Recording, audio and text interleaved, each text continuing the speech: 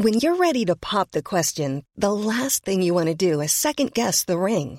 At BlueNile.com, you can design a one-of-a-kind ring with the ease and convenience of shopping online. Choose your diamond and setting. When you find the one, you'll get it delivered right to your door. Go to BlueNile.com and use promo code LISTEN to get $50 off your purchase of $500 or more. That's code LISTEN at BlueNile.com for $50 off your purchase. BlueNile.com, code LISTEN.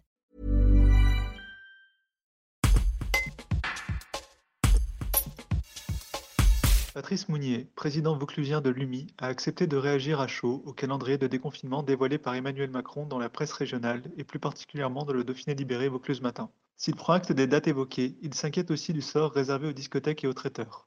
Un reportage de David Bonnet. Écoutez, on vient d'apprendre que l'agenda du président Macron a été dévoilé dans les journaux régionaux. Donc on est au courant de nos 4 dates, qui sont le 3, le 19, le 9 et le 30. Donc on a 4 dates pour se mettre en place. Pour les restaurants, les terrasses, des cafés, des restaurants ouvriront le 19, c'est très bien. Ça nous permettra quand même de se retrouver, de pouvoir remettre en route la machine et remettre surtout le personnel en place et puis retrouver nos clients. Le 9, ça sera encore mieux puisque ça sera la réouverture des restaurants, même s'il y a une jauge, je pense qu'entre la jauge en intérieur plus la terrasse, on sera capable d'accueillir pas mal de monde et tout le monde sera très content de se retrouver.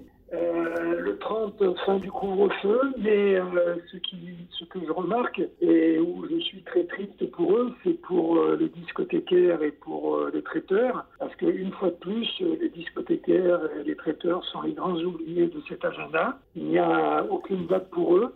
Dans l'agenda même qui a été donné par le président, ils insistent bien que les discothèques restent fermées. Donc il faut espérer que les traiteurs vont avoir un agenda particulier, et surtout avec des jauges importantes, mais surtout très rapides, et qu'ils puissent entamer leur réservation le plus vite possible. Voilà, on s'attendait à ça, on est bien content de l'avoir, et maintenant on va pouvoir se remettre au travail et surtout retrouver nos clients.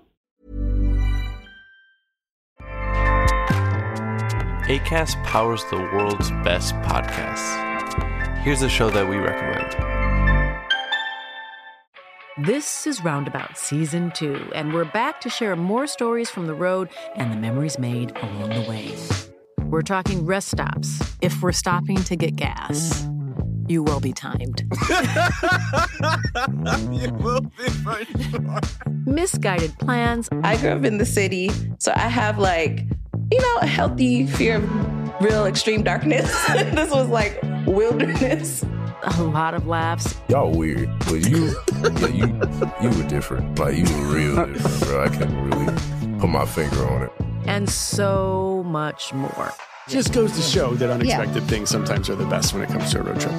Roundabout Season 2, presented by Nissan, is live now with new episodes rolling out every Thursday. Listen and subscribe wherever you get your podcasts.